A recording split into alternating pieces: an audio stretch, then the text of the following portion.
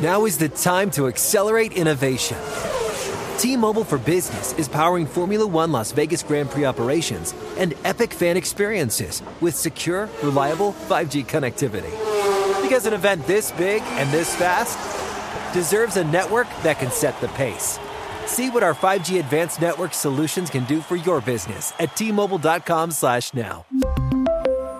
View 5G device coverage and access details at T-Mobile.com. Introducing the first ever Grand Highlander, a mid-sized SUV with the ideal combination of space, performance, style, and advanced tech. The roomy Grand Highlander boasts 3 spacious rows with available seating for up to 8. Its available 362 horsepower hybrid max powertrain, unlimited and platinum trims, delivers the power, acceleration, and efficiency so your family can take on any adventure. There's even a standard digital key, a panoramic view mirror, and a 12.3-inch multimedia touchscreen, so you always arrive on time. Live life grander in the first ever Toyota Grand Highlander. Learn more at toyota.com/Grand Highlander. Looking for hair removal tools that not only deliver smooth results, but also make you feel totally in control? Enter Conair Girl Bomb. They're like your secret weapons for smooth, sleek results, made just for us. From the ultimate Girl Bomb grip to the professional-grade blades, say goodbye to settling for less. With Conair Girl Bomb, you get the precision and power that used to only be exclusive to men's tools. So take your hair removal routine to the next level with Conair Girl Bomb. Available at Walgreens. The Around the NFL podcast. Won't have a bye until February. Damn right. Welcome to another edition of the Around the NFL podcast, presented by the United States Marine Corps. My name is Dan Hanzus, coming to you from a room filled with heroes Mark Sessler, Chris Wessling, and Greg Rosenthal. What is up, boys? Hey, Dan. Week 16, flagship show. Can you even believe it? So much to look forward to if you're an NFL fan, if you're a podcast fan. Not only do we have a lot of big games coming up, the playoffs, the Super Bowl. Also, as we announced at the end of our show on Thursday, the Around the NFL live podcast from Miami. Oh, my goodness, the Thursday of Super Bowl week from the Miami Improv. If you want to get tickets, hit miamiimprov.com/events and just scroll down the calendar. You'll see it. Also on our Instagram page, the ATN Pod. Is that what it is? The ATN Podcast? Yes. You could get the link in the bio as well of our profile. Get tickets. Bring your friends. Let's party. Bring many Miami. friends, please. We'll tweet it. We'll pin it on the Twitter account Around the NFL, too. We'll try to get some special guests. Maybe Gloria Estefan. Wow, an owner. One of the Williams sisters. Basically, yes, the entire ownership group of the Dolphins we're going to gun for. And if we can't, Mark Sessler personally will spend time with each and every one of you after the show. Yes, I will. And whenever we do these traveling shows, and it's been a couple Super Bowls, it's a treasure emotionally to find out. We're very big in Miami, and it's just that that's being confirmed through a lot of factors, factual things. So it's exciting. Shows. It was quite a point, Mark. All right, so yes, be there. That's going to be fun. We're looking forward to it. We have a lot to get to. Oh, my goodness. Greg, this is one of your biggest weeks of the season in terms of playoff computations. This is when we really lean on you, and you understand that. You know that. I've been, preparing. I got extra sleep. I did push-ups. Those calculator buttons, don't press themselves. Plus, your family's out of town. They've left you. Yeah. For Japan. Yeah. And you now have all this time to yourself. I don't know what you're doing with all this time. I've heard some strange reports. I just hope all that free time doesn't lead to faulty computations. I hope so. I hope you're right. All right, so we're going to get to all the games. There were 3 games, of course, on Saturday, and we'll get to them in fairly short order. But let's start with a couple Sunday games that really jumped out to us. Yes, including one that could very well end up deciding the NFC East. So let's start in the city of brotherly love. Prescott, back. Prescott steps up. He is firing deep, and it is incomplete. Incomplete. Broken up by Sidney Jones, who made the play of the day against the Giants 2 weeks ago. Well, Sidney Jones just made the play of the day because he is stride for stride down the sideline and able to get the football out intended for Michael Gallup down that left side. This game is not over yet. Oh, but it was. Brad Sham, the Sham God, and Babe Laufenberg with the call for KRLD. Yes, Sidney Jones broke up Dak Prescott's fourth down pass to Michael Gallup in the end zone. And then the Eagles were able to run for complete a first down pass, run for another first down, and end the game. They win 17-9 over the Eagles.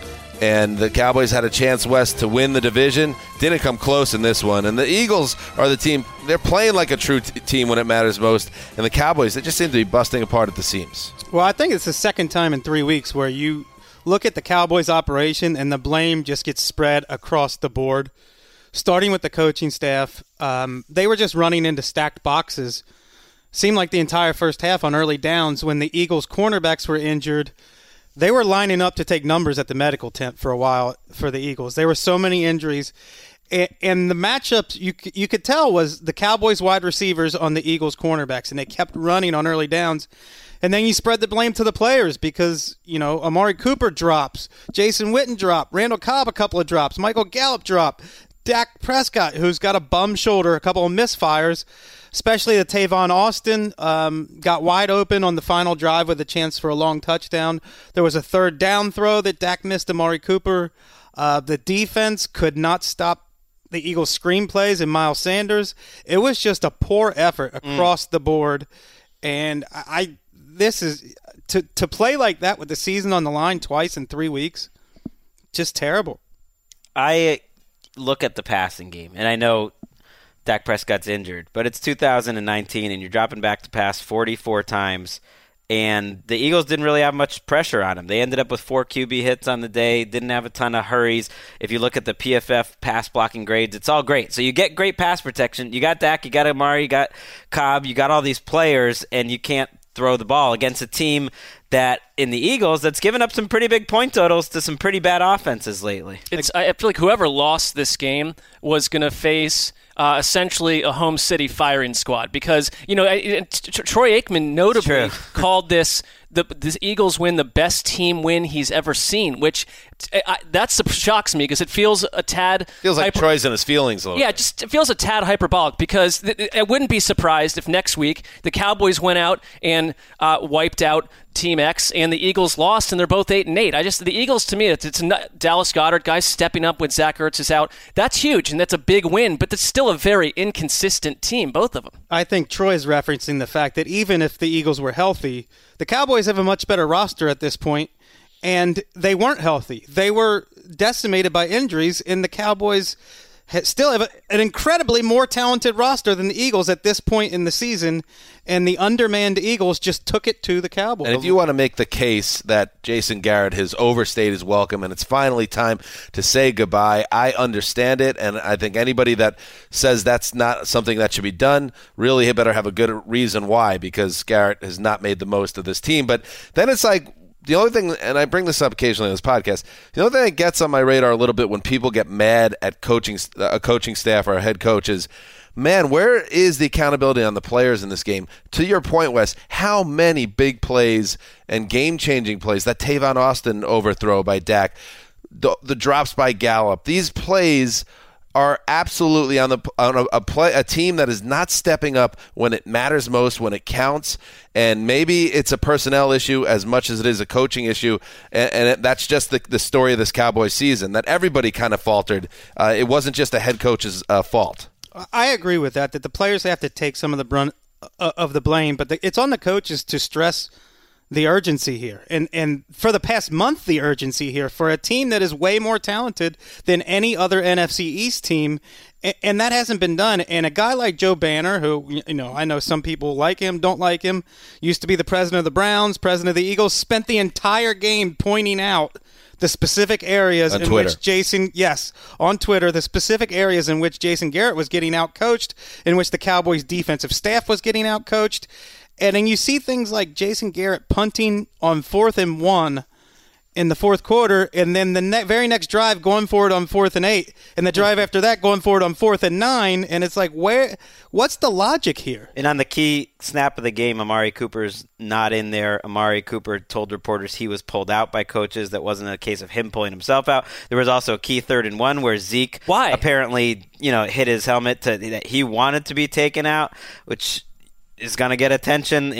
One of the big – I'm sure he was tired and all of that, but that's a play that you expect Ezekiel Elliott to want the ball and to be on the field. Yeah, it's like they have 3 more wins, the Cowboys do, than the New York Giants. It is completely unacceptable. From where we were at the beginning of the season, you looked at this roster up and down, that the blame is spread everywhere, but the coaching staff has found a way year after year to not maximize the roster. Well, they can't – I really do think there is something unique about Dallas that – because of Jerry Jones and the way he treats his players, because of the way the city treats their players, that they struggle with success. And just because it keeps happening. Every single time they have a good season and they expect the next season's going to be every one, year. It never happens because football, there's such a small margin between these teams. When you lose a little bit of that edge, it's huge. And I think the biggest mistake Jones made in the Garrett era was 2013 after their 3rd straight 8-8 when Garrett had blown so many game management situations over and over and over again. And to me, that felt like the time where he had shown that he wasn't your coach. And here you are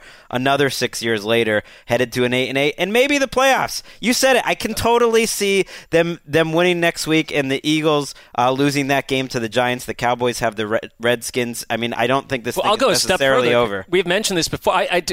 This season has been so up and down. I think the Eagles will win, by the way, but it's just possible that you'd like to think that, but weirder things have happened in our universe than 2 weeks from now we're talking about the Cowboys in the wild card round having shocked a team at home, or a team like the Seahawks. Or the Eagles, and I just want to give the Eagles the credit they deserve here because absolutely. Yeah. Carson Wentz leading the way for the past 3 weeks. How could you not be ultra impressed with him? In the last 2 years, he's been basically sidelined by injuries this time of year, and what you've been able to see. And even today, another example. We already have, he has almost nothing to work with at the wide receiver position. This game, he loses Zach Ertz, who is his security blanket, his everything. Some quarterbacks would go into a shell at that point, and he would have a perfectly good excuse. In this case, Dallas Goedert, and to Goedert's, on him, good for him. He was able to step up in a big spot here. 9 for 91 and a touchdown, and they just made the plays, and he's played mistake-free ball, and as sloppy as Wentz was when they were struggling, these last 3 weeks he has been exactly who they've needed. Greg Ward outplayed Amari Cooper today, and we touched on this in the preview of this game, that the Eagles have something on offense now that they didn't have a month ago. Greg Ward, Dallas Goedert, Zach Ertz, Miles Sanders. This is way more than they had working for them a month ago. And Carson Wentz. And Wentz, the difference today, I thought, was in these 3rd and short situations, in these 3rd down situations, Wentz found a way to move the chains, whether it was by rushing, whether it was avoiding pressure and hitting receivers. Dak did not find a way to make those plays. And as good as Wentz has been playing late in the season, Miles Sanders has over 300 yards in the last 2 weeks.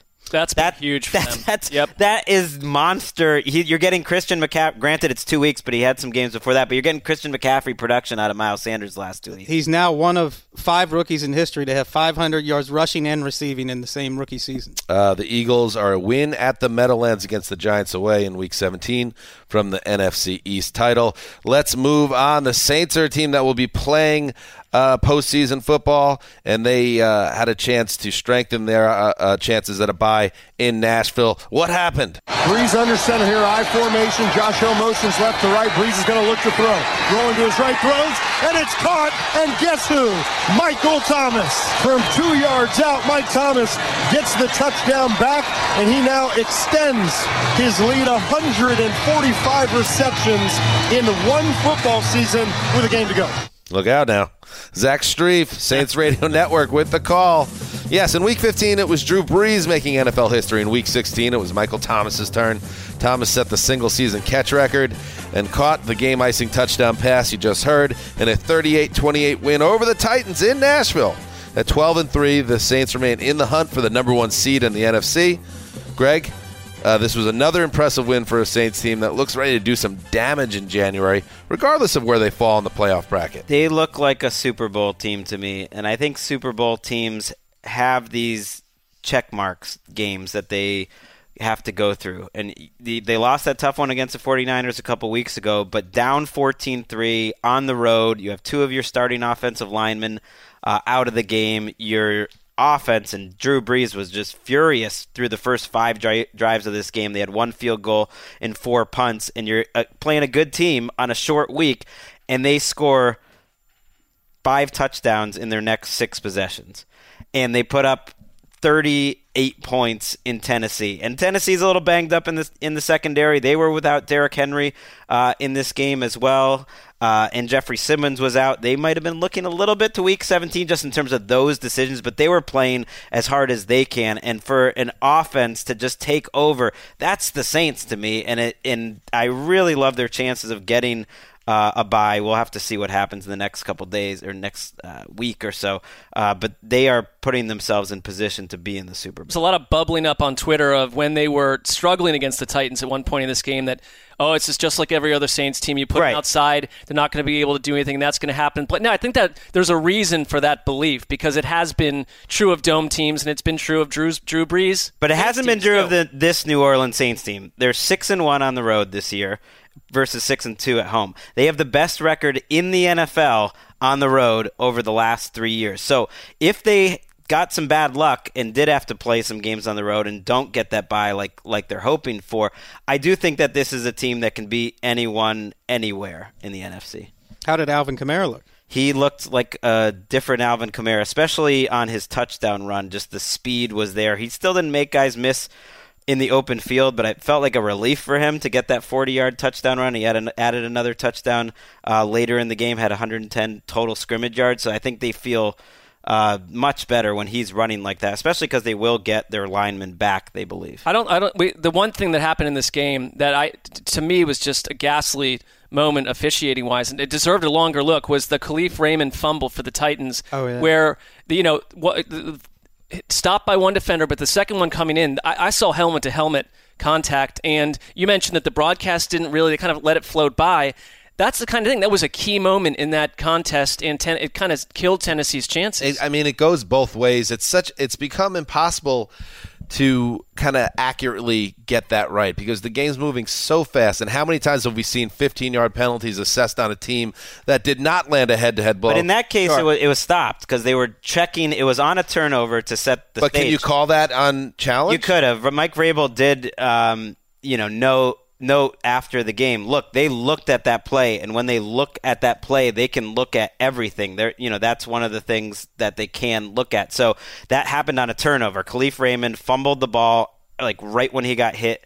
It appeared to be contacted in the head. The Saints pick it up, and then they go for a touchdown in the fourth quarter to go up 10. So it was a huge spot. The Titans fought really well all game, and I guess the officiating, back in New York, decided it wasn't enough to overturn it.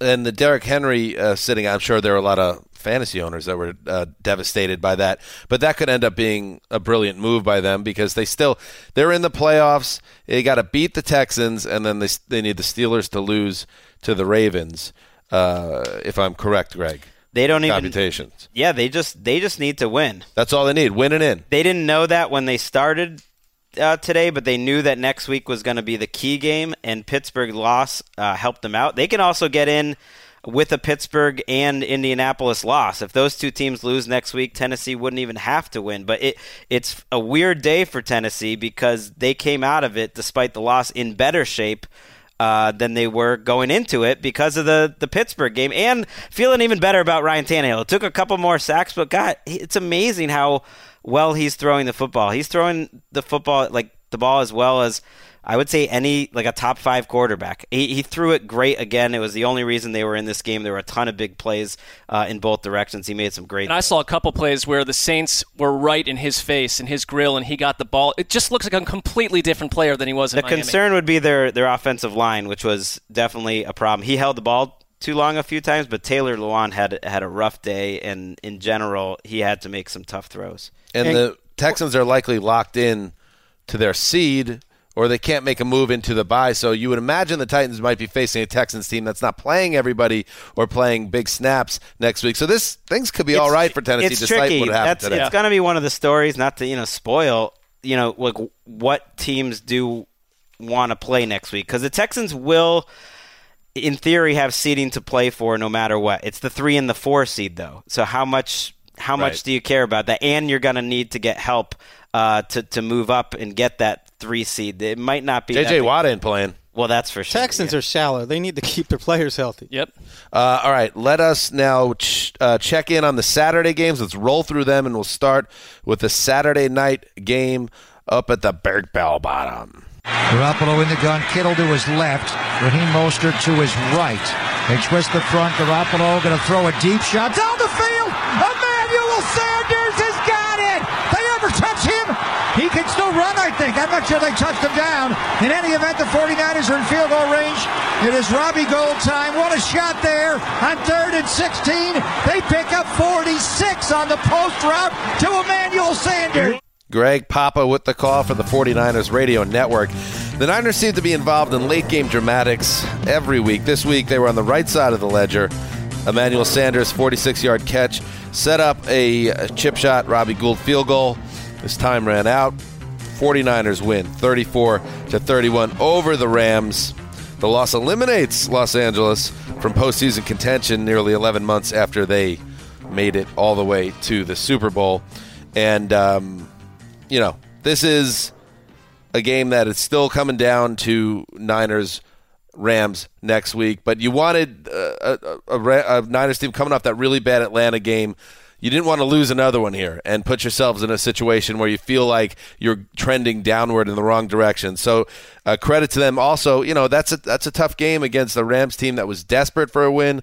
The Rams needed to win twice and get Minnesota to lose twice to get back to the playoffs, and instead they get the job done. And if on the Rams side of the ball, I mean, it was such a frustrating season for the Rams. After that 3-0 start, they just could never really get things going, and you wonder what lies ahead for this team. But I thought it was just fitting the way that this game, the play that you just heard went down, where Jalen Ramsey and the safety had a miscommunication. I don't think it was Ramsey's fault, but Ramsey called out safety Taylor Rapp as saying after the game that he blew the assignment. I don't know if you want players saying that about each other, but that's. I mean, Charles Davis said it on the broadcast too. Taylor Rapp was guarding air. There was no one anywhere near. Also, Jalen Ramsey got beat on the play. And whatever who was responsible for what, it was a coverage bust that absolutely could not happen in that spot, and kind of a crushing way for your season to essentially be ruined to break down mentally in that spot. So the Rams go home, and the Niners are feeling good against a compromised Seahawks team coming up in Week 17. Feels like there's been so many crucible moments for Jimmy Garoppolo over the second half of the season. He's won some, he's lost some, but I don't get the doubt at this point. We know that at this point he's not a guy where the moment ever seems too big for him. I mean, despite his lack of experience coming into this year, who's more battle-tested for January than Jimmy G as we head toward the playoffs? They went from a team that won a lot of games by a lot of points to about 7 straight weeks, many of which against really good teams, have all been what do they call them? Knuckling down? White I don't know. White knuckling. What does that even mean, the white knuckle? I don't know. You're so tight that I think working men of the past knew what that meant. I'm not sure we do. It's like your hands are on the steering wheel and all you can see is white knuckles. Ooh, and he didn't even play that well in this game. I mean, that's the weird thing about this game. You watch it wasn't a great Jimmy G game overall until the end, and Jared Goff played incredible. It's one of the weird things about this Rams season is you couldn't get everything going right at the same time. Jared Goff made 4 or 5 throws in this game that were as good or better than any Jimmy G. And a soul-crushing mistake. Yeah, and one big mistake. But the fact you put up 31 on the 49ers, even giving up a pick 6, you expect to win that game, and it could have repercussions. Mike Silver hinted at that in his column that Wade Phillips could be a goner after this year, and maybe Todd Gurley too.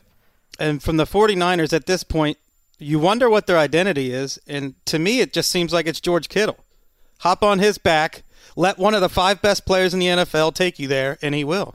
2 3rd and 16 conversions setting up. It was outrageous. Field goal, the second being that coverage bust that we mentioned. I think the one thing that jumped out to me a little bit that I'd be concerned with if I was a 49ers fan was the offensive line. Garoppolo didn't have a lot of time in this game. There were a lot of times the pocket was pretty jacked up, and we know they lost Weston Richburg, the center, to an injury, some bad snaps in this game.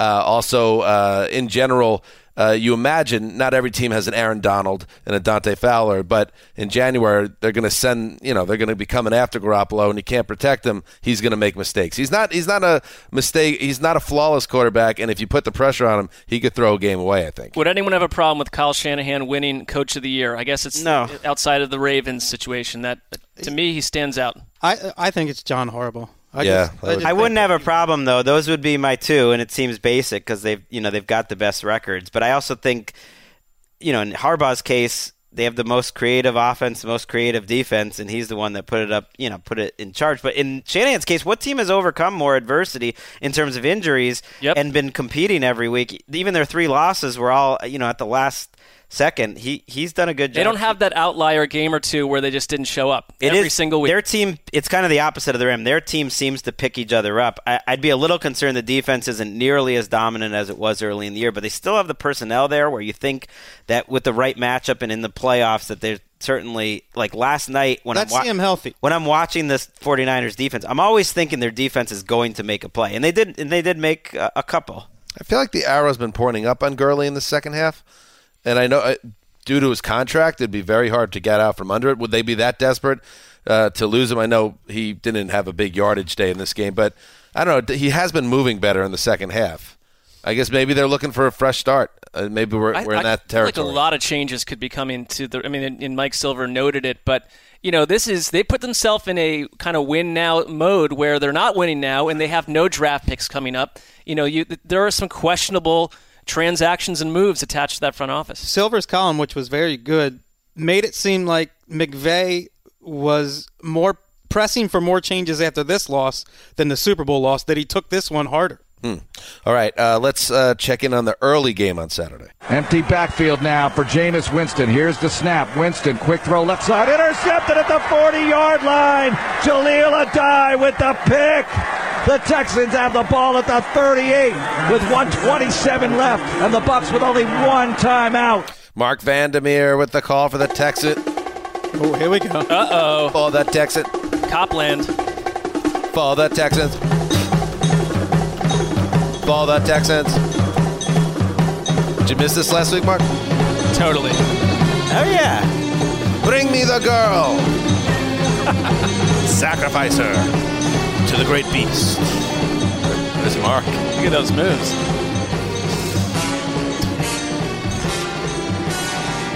Why am I the last person remaining in that graphic? That's how it would be in real life. Oh. The Texans forced 5 turnovers. Bradley, Robbie. Return. The Texans were the recipient of 5 turnovers. 4 from the quarterback, Jameis Winston, including a pick 6. The 6th pick 6 by Winston, tying an NFL record. And yes, that interception you heard basically put the Bucs in a body bag. 23-20. Texans win, clinching the AFC South for the 4th time in 5 years. Mark, we had an idea that the Houston DBs could have some opportunity with Winston missing his top 2 receivers, and that's exactly how it played out. What a roller coaster. I mean, the day started with Ian Rappaport of NFL Network reporting that the Bucs intend to bring Winston back based on this hot month that he's had. Don't leak that out until after week 17. That's the lesson, as always. The timing, and then hours later, this stat absolutely is fascinating to me that when we went to London and we saw Jameis Winston against the Panthers throw 5 interceptions, that announcing booth included Rich Eisen, and he did the game yesterday along with Joe Thomas, who in his first day as an announcer, Joe Thomas saw an insane opening 15 or 20 minutes. But Rich Eisen led booths have now witnessed 9 Jameis Winston interceptions in the course of 2 games. I mean, and I will say this about the Bucs, though. In watching this at home, it made me just love Saturday football. This would have been one I would have caught on Game Pass and condensed late. But the way that it unfolded, and finally you got that Tampa Bay field under clouds, and it looked glorious. Forget that hideous Tampa Bay sun. But I mean, the Bucs to me struck me as very resilient because a number of calls, you could point to a number of calls that went against them that seemed totally ridiculously unfair. And Bruce Arians, I thought, was going to maybe get booted from this game at one point because he was red hot furious with the officials. And there was a moment where an official came over to circle back and kind of explain the latest debacle. And you could sort of see Arians saying, get the F out of here. I mean, his face matches his red hat and his red pullover head coach jacket at this stage in his life. I worry about the man's health. But he had a reason to be hot. And, the Texans, the Bucs run defense has been lights out for a long time, and they absolutely smothered what Houston tried to do on the ground. 2.6 yards per carry. Deshaun Watson, they lost Will Fuller, and I think that seems to happen every week to them. And then their passing game never really, I thought, got unhooked for the most part. They put it to Houston. I thought this game was going to go Tampa Bay's way for a while because it's one of those things where it was started so ugly for Winston and the rest, and then they still were only down like 10-3 and hanging around. And the Texans, and they're an up-and-down team, were refusing to put them away. But Winston did what he does at the end, too. It did feel that way. Like this was a game that Houston let get away, and it would destroy them. And but it didn't, because to the Texans' credit, they do find a way usually, and they have their hiccups every so often. But they do a good job closing games out. But at the same time, one of my big takeaways from the game was that they're in trouble again because. And I thought with the Will Fuller injury, it's another soft tissue injury. This time it's a groin. And it doesn't look good. And Bill O'Brien, after the game, he was fairly blunt in his assessment. He was saying what everybody else is thinking, and you can understand why frustration has set in. Here's the quote. He's a great guy, and I love coaching him, but it is hard for him to stay healthy. That's the bottom line. And there's tons of next-gen stats, and anywhere you look that will point out how much better this offense has been with Fuller on the field. But it's almost gotten to the point where you just have to assume he's not on the field, and that's something that they're going to have to look to address in the offseason. That's why that Kenny Stills edition by B.O.B. makes him, again, those early season trades made some sense for the Texans.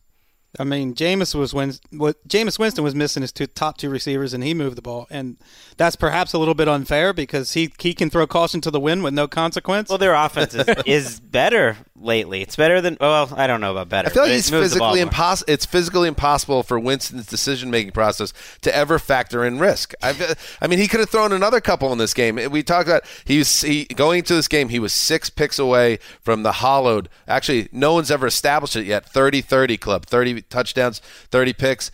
He is now up to 28. It seems like a mortal lock that he's going to set it. It's going to happen. He mentioned after the game that his goal for the final game would be to protect the ball and avoid turnovers, and it's like you'd have to change the way you're wired. That's not who he is. The first half, to me, was the culmination of his entire career. It was everything. Right. It was them falling down 17-3, him having all of those turnovers right off the bat, then getting it all the way, 4 turnovers, I believe, in the first half. Yeah, by first the 18 team. minutes. Yeah, and 3 by him. But getting it back, to 17 all at halftime, including a terrific play right before the half to tie it, in that they were leading in yardage 281-83, but it was a tie game. And like that is the Bucs experience. I mean, in this game, they held the Texans to 229 yards, and that's not just because they're giving short fields with all these turnovers and they get extra possessions. It's because the Texans couldn't really move the ball throwing or passing. If there's one thing I think Bucs fans should feel, I think there's a few things Bucs fans should feel good about. One, this offense is working. I mean, whether Winston should be the quarterback or not, I think that's a totally fair question. Maybe he shouldn't be, and finding another one's not easy. But I don't know. You put someone else here with Bruce Arians and Godwin and Evans, and I bet it's going to be pretty good too. And then the defense is the main thing that surprised me. Their young secondary has stepped up. I mean, Murphy Bunting, who you've talked a lot about, Wes, who's played great. Carlton Davis shut down DeAndre Hopkins pretty well. This is about 5 weeks where their defense has played well. So I think I'd feel pretty good about that if you're a Bucs fan. And Deshaun Watson was grabbing at his ankle at multiple points in this game. We mentioned it earlier. They can't really move too much in the playoffs. They're either going to be the 3 seed or the 4 seed. There's a lot, you can make a case for keeping Watson on the bench and getting him ready for a wild card matchup. Right, and they would need a Chiefs loss even to have a chance to move up anyhow in Week 17, which is unlikely the way that the Chiefs are playing in general.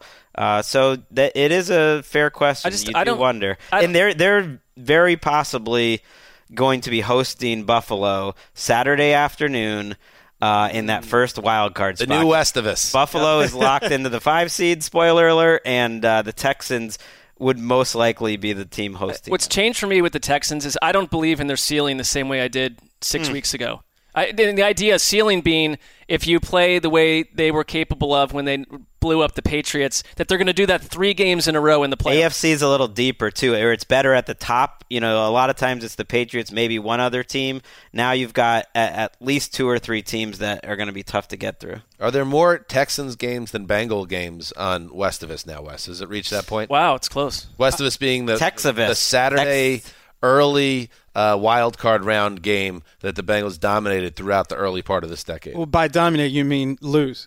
They were dominated in the games, but dominated the time slot. Right. I think they started out with 3 years in a row, but the Texans have caught up to them. And how dare you put the Bills as the early game? They are primetime darlings. That's exactly where they should be.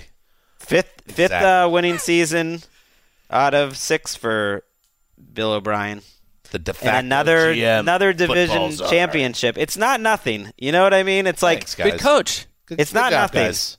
Good job for coming around on this. David Caldwell, the Jaguars GM, is supposedly coming back. The Jaguars have 1 season with more than 5 wins in his 7 years in charge, and he's keeping his job. That's amazing. And yet Bill O'Brien, they're winning the division. All right. The Texans were not the only team that clinched the division on Saturday. That's right. 4th and goal for the 15. The blitz is coming. Allen running for his life. Lofts it toward the back of the end zone. A man there, and it's knocked down. Incomplete. J.C. Jackson breaks it up in the corner of the end zone, knocking it away from Cole Beasley. And that should be enough to give the New England Patriots their 11th straight AFC East title.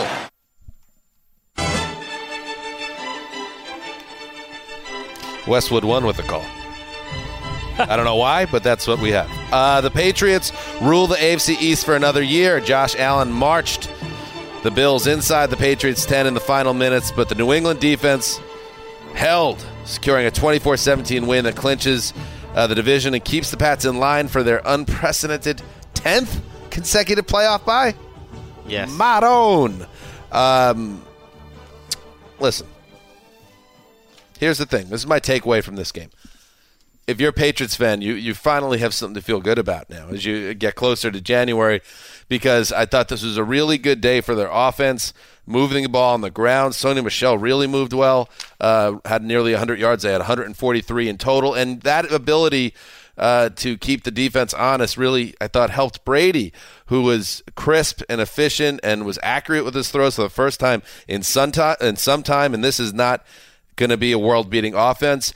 But if you take this version of New England's offense and combine it with their defense, they absolutely, and you give them a short playoff field with a bye and home games, yes, this is a team that can get back to the Super Bowl if they play like this. Now, can they continue to string these games together? My concern is that they can, and they've hit on a recipe that they're going to ride hard here, because it's not particularly interesting, fun football to watch either. But that was my big takeaway on the New England side, that they had something here, and will they be able to replicate it as we go down into the playoffs? Guys made plays for Brady. I know there was a lot more that went into it, and they certainly protected him pretty well against so-so pass rush of the Bills. But guys made plays for him. Burkhead made a couple nice plays. Edelman made contested catch. He leads the NFL in drops. He made some tough catches. Jacoby Myers made a contested catch. Mohamed Sanu made a contested catch to keep a drive alive. N'Keal Harry did. It really felt to me like that was the number one thing watching this game, was these guys are never that open. And in this game, Brady was more accurate, but more importantly, the receivers made catches with guys on them, and it just kind of kept them on the field, which is just going to make everything look a lot better. And it was, to me, easily their best game of the year on both, overall. I'm with you. I have to wonder if quietly Bill Belichick has enjoyed this coaching experience and what he's got out of all 3 phases. I mean, because it's special teams every week, and the defense is playing at magical levels at times. And I'm trying to think of another team that has been so hamstrung on offense and found a way, opponent to opponent, to squeeze the life out of whoever they're playing and win in very weird, strange ways in some cases. I got way hooked into this emotionally because I felt myself just rooting. Let me find that tweet. rooting hard for the Bills because I know what, they're so imperfect, but I love them, and I just wanted this city to experience a win over New England because But you hate the Patriots. But I know that's another thing is the Patriots I've often it's fine. Totally respected, but at one point in every season I hit that wall with the Patriots where I'm done with it, and then they'll pull me back. Here's a tweet from Mark Sessler. The Patriots advance beyond, quote, dumbly annoying, close quote, to, open quote, death ray ponderous, close quote, levels. Their soft-bellied fanatics fanned and fed grapes as if they'd accomplished literally a particle of tangible progress in their own lives. Floating in soft ecstasy, Foxborough Thicks, vicarious goons. And this led to some pushback. I would say that's fair. Who came out? Did you get some Barstool goons? And I stopped looking because it's the local radio guys. The full entree of New England, and it's fair. I mean, I put myself out there to be roundly abused by these people, and that's what's unfolding at the moment as we speak. I enjoyed it quite a bit. My thoughts on the Bills is the same one that's kind of been holding for a while now. The Bills are good. It's their gift and it's their curse. And when you're good, you could beat terrible teams and you could beat bad teams. You could beat mediocre teams. And probably more often than not, this Bills team could beat other good teams. But once you hit that next level, and I don't think the Patriots are a great team, but Greg, this is my scientific analysis. They're a very good team. They just don't get it done, and we've seen that multiple times this season. Now, the positive of this is, one, you're going to the playoffs anyway, and that's going to be fun. Two, with 2 narrow losses to the Patriots this year, you know that this gap is not wide any longer, and it's something that you're trending in the right direction. It's something to build on next year because everyone in the AFC East, the number one goal now entering the season is knocking the Patriots out of their division chair. And the Bills are closer than anybody else in that division right now. They're just not there yet, and I think that's what's going to haunt them when you get to January, when you play better than good teams. But there's nothing to be ashamed of. Anything they've done this season, good for them for hanging tight in this game. We've been through almost 2 seasons of Josh Allen, and I understand that he's often the problem there. But I don't get this skepticism that he can't possibly develop into a good quarterback. He's been confused by the Patriots twice now, and I know that's no small thing, but in the fourth quarter when you throw out the game plan and ask the quarterback to win the game for you, and he didn't come through, but that drive was really impressive. When I watch his playing style and athletic ability, he's the closest I've seen to a young, raw John Elway. He just has so much similarity to him as far as athletic ability, arm, ability to make plays when it breaks down, ability to drag the team down the field. But nothing close in terms of accuracy. Well, Greg, you didn't watch John Elway when he was young, and he was incredibly inaccurate, and he was just as raw as Josh Allen. He had some hideous box scores back then. He was not a fantasy-type quarterback. Look at his stats from early in his career. The thing with Allen made some great throws.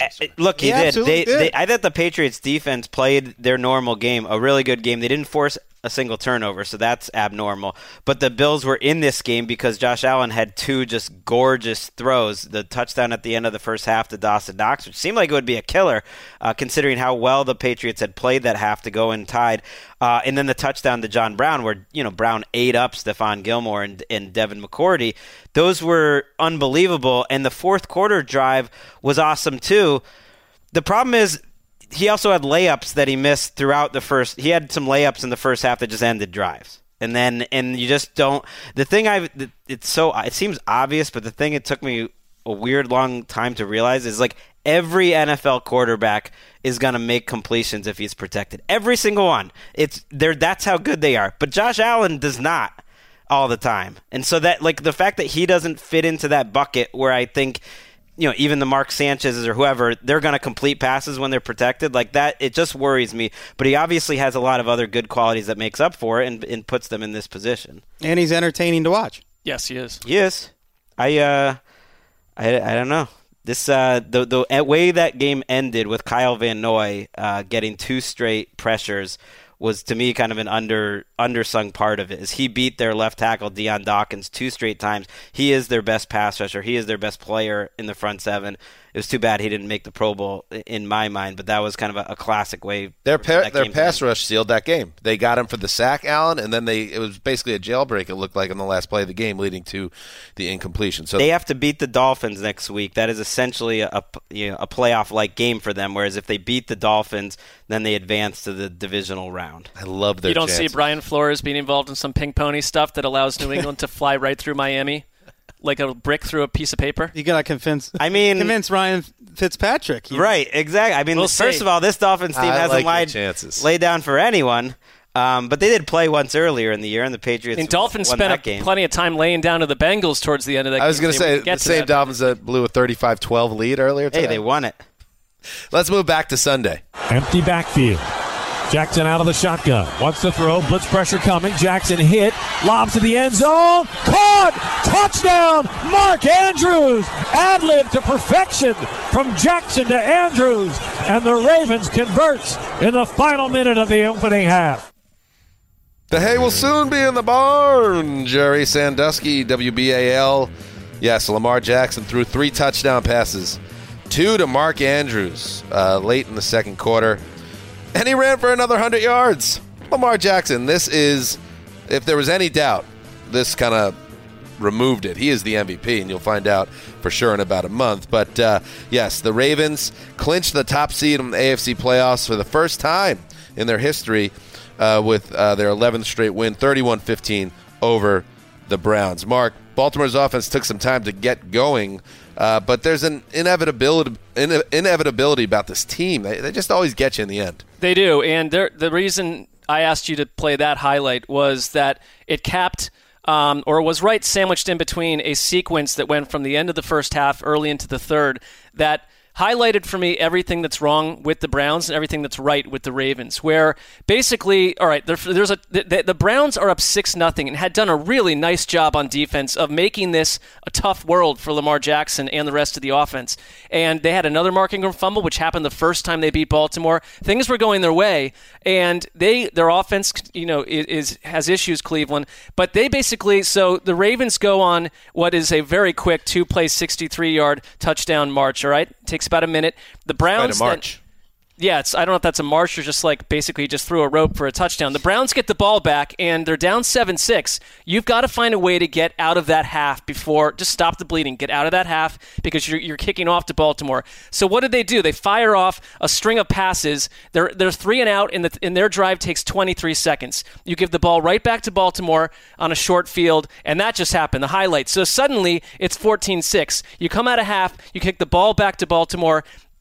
They rip down the field on 13 plays, 69 yards, taking up 8 minutes nearly of the third quarter. That's a march. Right? That's a march. And they're up 21-6, and you know the game is over. And the game is over because they are well coached. They understand situational awareness. They understand how to deal with the final 2 or 3 minutes of a half and maximize it and use it in a way that destroys their opponent. And Cleveland is absolutely the opposite end of the spectrum. They looked lost, completely lost. You have, by the end of this game, Odell Beckham screaming at Freddie Kitchens on the sideline. Now, they said later, because this was the Browns climbed back in and went for an early 2-point conversion when they would have needed another touchdown to tie. And, you got Baker Mayfield throwing to Ricky Seals-Jones, where Odell Beckham is basically Tony Romo thought he was annoyed at Freddie Kitchens for saying, why isn't the ball obviously going to me? Why is not the whole play on our season is on the line with a very little oxygen left, and we're throwing to Ricky Seals-Jones. And after the game, Freddie Kitchens said, no, it was Odell upset about the Ravens and the way the Ravens were,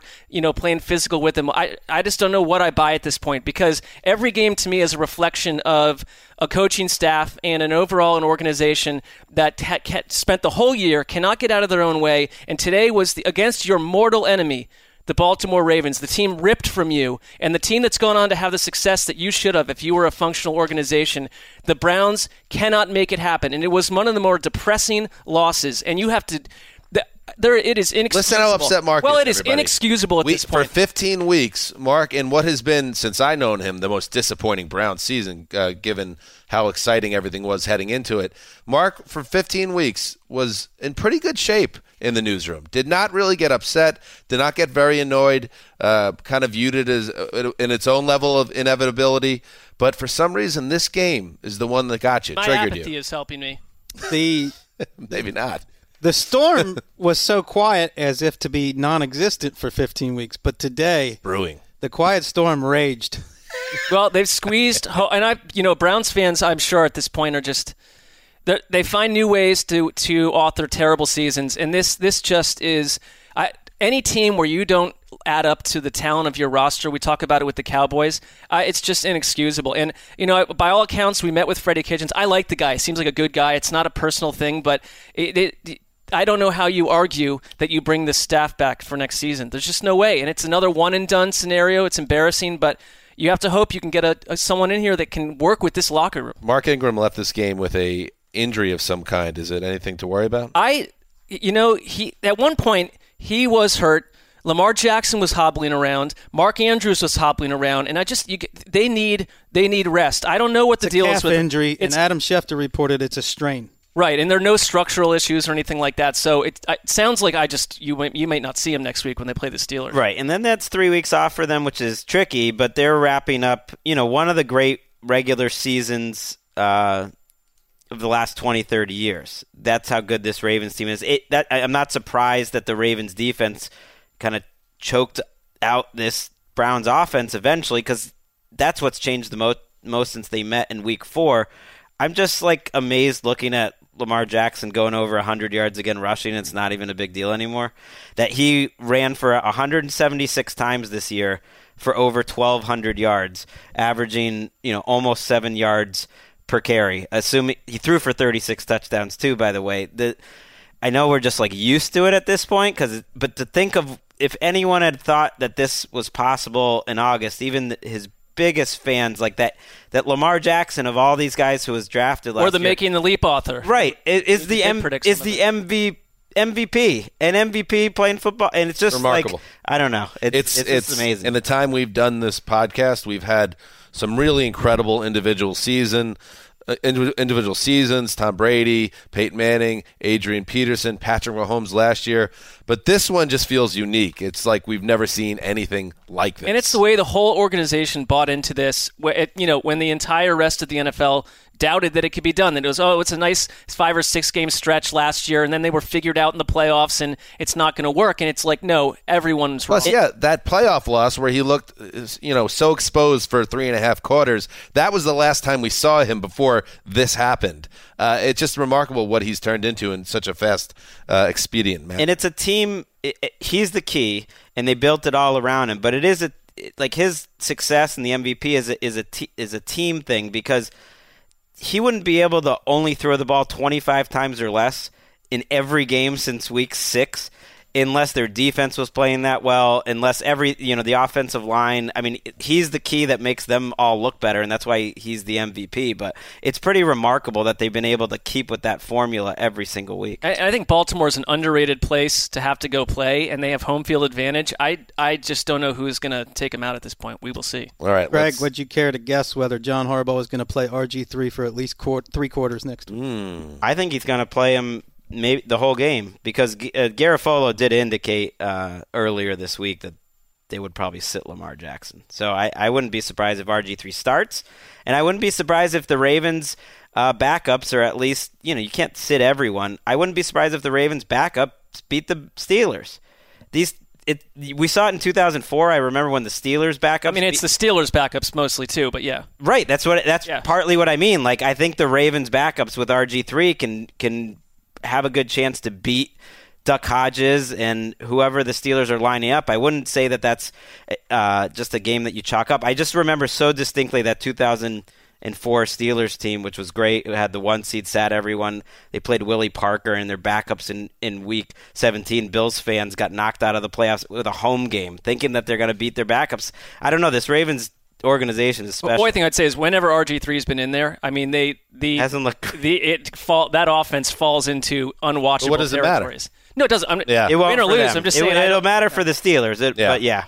All right, we're going to get to the Steelers in a second, but there was another upset to dig into. This in the NFC. 3 receivers in the game. Shotgun snap. Hundley's going to throw.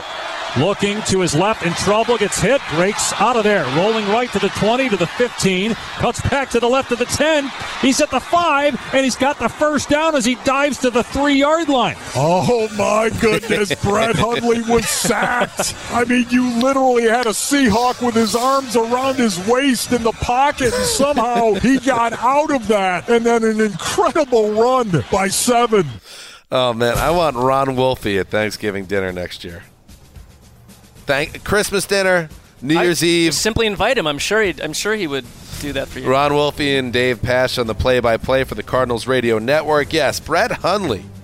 You remember him. He replaced an injured Kyler Murray, and he gave the Seahawks fits on defense, making big plays to close out a rather surprising 27-13 upset win over the Seahawks in the clink. Greg, the Seahawks can still win the NFC West with a win next week against the Niners, but this loss and some crushing injury news kind of puts their whole season in a different category now. No team had a worse day. They lost Dwayne Brown, before the game even started, and it turns out he's going to need a knee surgery. That's their left tackle. Micah Iupati, their guard, went in and out of this game, missed most of the first half. Chris Carson is expected to miss the rest of the season after suffering a hip injury. CJ Prosise, who came in as Carson's backup, also got hurt and will be out for Week 17. Rashad Penny, of course, are already out. Broke his arm. And who's the defensive player that I'm now forgetting got hurt? We'll get back to that later. Doesn't even matter. Jadeveon Clowney didn't play in this game, and maybe he'll return and that'll help. And they could have used him because even before all these on the field. Injuries kept cascading, the Seahawks defense had no... What, you're always Clowney? Dan has some relative. He's him and Jadeveon Clowney, although you met each other once and you interviewed him. No, I have no problem with him, but it is remarkable. This guy, for all the talking points, is never on the field. Well, factually, that's totally wrong until this year. He played a higher percentage of snaps over the last 3 years than literally almost any lineman in the league. Check your math. This year, he's always playing through Don't get in the way of our muckraking journalism. Exactly. This year, he's definitely been off and on, and that has hurt them big time. It's remarkable, and yet not totally shocking to see their defense struggle against the Cardinals. The bigger surprise was that Russell Wilson could not come up with anything offensively throughout the entire day. Even before these injuries were happening, they had a first drive touchdown, and then after that, they couldn't get anything going. I mean, you looked at this. DK Metcalf targeted once, a drop, and that was it. And then Tyler Lockett, a guy we were just singing the praises of heading into this game, because he was healthy and making plays again. He shows up in this game, and he finishes with one catch for 12 yards on 8 targets. This is not what we expected ever from the Seahawks offense, and I know this doesn't, as I laid out at the top of this does not end their season, this loss, but it's just something seemed very wrong with the Seahawks. How many people out there lost their fantasy championships today and probably maybe didn't get there because of what's happened to Chris Carson? And then how many won because they had Kenyon Drake, who has 6 touchdowns in 2 weeks and went off for 166 yards today, turning David Johnson once again into a raging afterthought. 2 carries for 3 yards for David Johnson, who was once viewed as like the future of the position. And the Kenyon Drake's a free agent, so they have to decide whether to pay him and cut David Johnson or pay both, or what's going on. Well, they're going to cut. They're definitely cutting David Johnson. And they did say they want to sign Drake. His price tag went up, but he fits that offense. I give Cliff Kingsbury so much credit, and it was almost fitting that his best moment as a rookie coach, was with Brett Hundley on the field running plays. The fact that they were able to still have a decent running game, and some of it was just improvised Hundley scrambling, but some of it was Kenyon Drake's runs that were very creative, that even with Hundley at quarterback, they were able to move the ball. The Seahawks did come back. They were down 20-7. They cut it to 20-13. It's 10 minutes left. The clink is going crazy, and you think, okay, they're going to come back and win this game. That's what they do. And then the Hundley-led Cardinals go on a 9-play, 78-yard, 5.5-minute touchdown drive to end the game. That was the most surprising thing I saw all day. Chandler Jones, 4 sacks, 2 forced fumbles. Now joins Robert Mathis as the only players in history with 19 sacks and 8 forced fumbles in a season. That includes guys like Deacon Jones before the sack was invented per Pro Football Journal, which has researched all those guys. Wow, good from the Pro 50s. Football Journal. Yeah, from that, they're busy over there. He's got to be in the mix for 1982 Defensive Player of the Year, too. Okay, and I get that. He's been one of the most underrated guys. He should probably be an All-Pro. But take a game like today, going against the backup left tackle, Jamarco Jones. Yeah. And I want to see you do it against the best left tackle in the league. Here's one thing I love about Chandler Jones. One of those forced fumbles was him running 17 yards down the field to knock the ball out of David Moore. And that was one of the things I loved watching him when he was on the Patriots. He is just a man on fire every play in terms of his hustle, and that's sometimes why he gets these like clean-up coverage sacks. So credit to him, but I do want to quickly mention how poor Pete Carroll handled this game. In my mind, it was just ouch. It was a Pete Carroll game. Seahawks fans know what I'm talking about. He's been waiting all season for this, folks. No, I've done it a couple Thrown times. out of Seahawks corner. Now it's his turn to get revenge. All right, third and 1. Russell Wilson throws the ball deep. He's at around the 40. I think past the 40-yard line early in the game. He ends up throwing it deep, taking a shot on 3rd and 1. He said after the game it's because he assumed they were going to go for it on 4th and 1. But nope. He's got Pete Carroll as his coach. He should know better. Not only did they not go for it, they punted the ball instead of attempting a 51-yard field goal. Later in the game, Jason Myers, the same kicker, hit a 52-yarder with room to spare to that same end. That's fair. That's fair, Doug. In the fourth quarter, they had a 4th and 3, I believe, in the red zone where they decide to kick a field goal to make it 20-10. So they're trying to catch up with field goals instead of going for it on 4th down. And then there's also a 3rd and 3 before one of these field goals where you hand it off to Travis Homer. That's the one that got me. 4th-string running back. You're on your 4th-string running back, and you're still trying to establish the run. And look, their offensive line can't protect Russell Wilson, so it's kind of your damned if you do, damned if you don't. But give Russ a chance. All right. That's fair. You feel better? Oh, yeah, that was good. And Chandler Jones, 19 sacks. The record, quote-unquote, 22.5. Michael Strahan, give that record its dignity back. It was stolen when Brett Favre slid at Michael Strahan's feet on the final game of the 2001 season. A disgrace. Well, taking it away from Jets great Mark Gastineau. Now give it its dignity back. And what does he need? 19, somebody do the math. Another game like today. Game like today. That's against Jared Goff and the Rams, whose offensive line is not exactly a shining star. Get that record its dignity back, Chandler Jones. The further we get away from the Brett Favre, it's really funny he did that if you think about it. I mean, that is like outrageous. that he liked Strahan that much, and that he was just like collegial enough that so much revisionist history here. Isn't it a bootleg? He turns around and Strahan's in his face, so he decides to take a plunge. No, it was was late in the game, and the Packers, I believe, had it sewed away, and it was pretty clear that they set it up. Favre said it himself. Yeah, Favre said he basically said, "I'm going to roll this way and set it up because there would." He's admitted that. Yeah, I mean, it's a disgrace what happened. All right, Kyler Murray. I didn't even mention, in a hamstring injury. He made a couple of good plays before he left, but you would think. Well, we'll see. Yeah. He hurt his hamstring. And who's starting at running back for the Seahawks in the biggest game of the season? Travis Homer. Yeah. Jeez. Dan, would your ire run as deep if they were not Mark Gastineau's record, who was the Jets? It bothers me a little bit. My franchise has nothing. Kristen Michael on speed dial. Yeah. Or they Trent Richardson, Mark. Well, they also just Let the worked AFL. out. They worked out Robert Turbin last week. So Great. You never know. All right, the other big upset on Sunday. 4th and 7. Hodges in the shotgun, 3 receivers. Jets bring an all-out blitz. He fumbles the snap, hurls one up the middle of the field, and it's incomplete. He missed Juju Smith-Schuster. Greg Williams brought the house, and the Jets get the stop on downs, and it will be victory formation for New York. Yeah, Bob Wish choosing with the call. The Jets Radio Network. The Steelers, they're not taking care of their own business. Pittsburgh's path to the playoffs got a lot murkier after a 16-10 loss to the Jets at the Meadowlands. This was a game that featured a Duck Hodges benching, a Mason Rudolph injury, a Duck Hodges return, but no Steelers magic on offense. It's a trend, Wes, in these all-important December games. What has changed for this Pittsburgh offense from where they were 3 weeks ago when everybody was feeling good to where they are now? I think luck.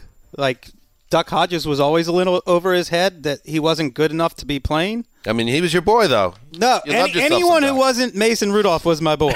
I think this is being way misrepresented. Grass is always greener. Every time I talked about Duck Hodges, I said he has obvious limitations, doesn't have an NFL arm, and is an undrafted free agent rookie. Well, you said he was clearly, the best quarterback is sitting on the bench. And unfortunately, this was the last 2 weeks have been a Mason Rudolph, like performances. I mean, 17 throws for 84 yards and 2 picks in this game for Hodges. Well, there was an 8-possession sequence from the end of last game through the beginning of this game where he threw 5 interceptions and had 3 3-and-outs, and there went the Steelers' season. They have gone 7-3 in their last 10 games, and in 3 losses, they've averaged 9 points. Mm. And I would say to Hodges' credit, he threw 2 early picks, which led to the benching. He comes in on that last drive. He throws a pretty nice ball to James Washington in the end zone on 3rd down, and Marcus May, who had a nice game for the Jets, did a really nice job in one-on-one coverage because Greg Williams, he was aggressive. He went after him twice in a row.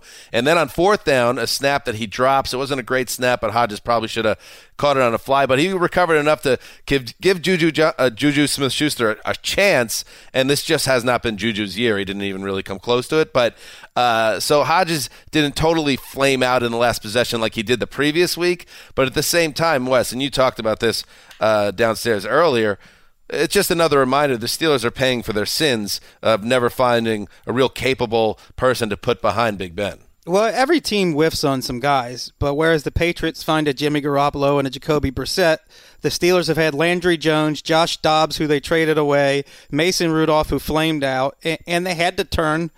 I mean, how many times have you ever seen a playoff contender play an undrafted rookie at quarterback? No, but they loved Mason Rudolph in the – you couldn't see him in real games, but the reports on him were that the coaching staff was smitten with his, traits and abilities, and then you get him in real life games, and you realize, and we are a week away of very possibly having an 8-8 team in the AFC make the playoffs, and put the Steelers in that flock of clubs that have to look back on a game like today and a series of games that just could any of these teams get hot and get and make it happen? I mean, there's an absurd scenario happening at the end, right? I think. If you're the Chiefs, who at least right now are holding the 3 seed, you look at the differences in danger compared between Tennessee and anyone else that could get the 6 seed, which at this point is just Pittsburgh and Oakland, who we'll get to. And to me, the Titans are a very dangerous team if they get in as the 6 seed, and right now they are in position to do that, whereas Pittsburgh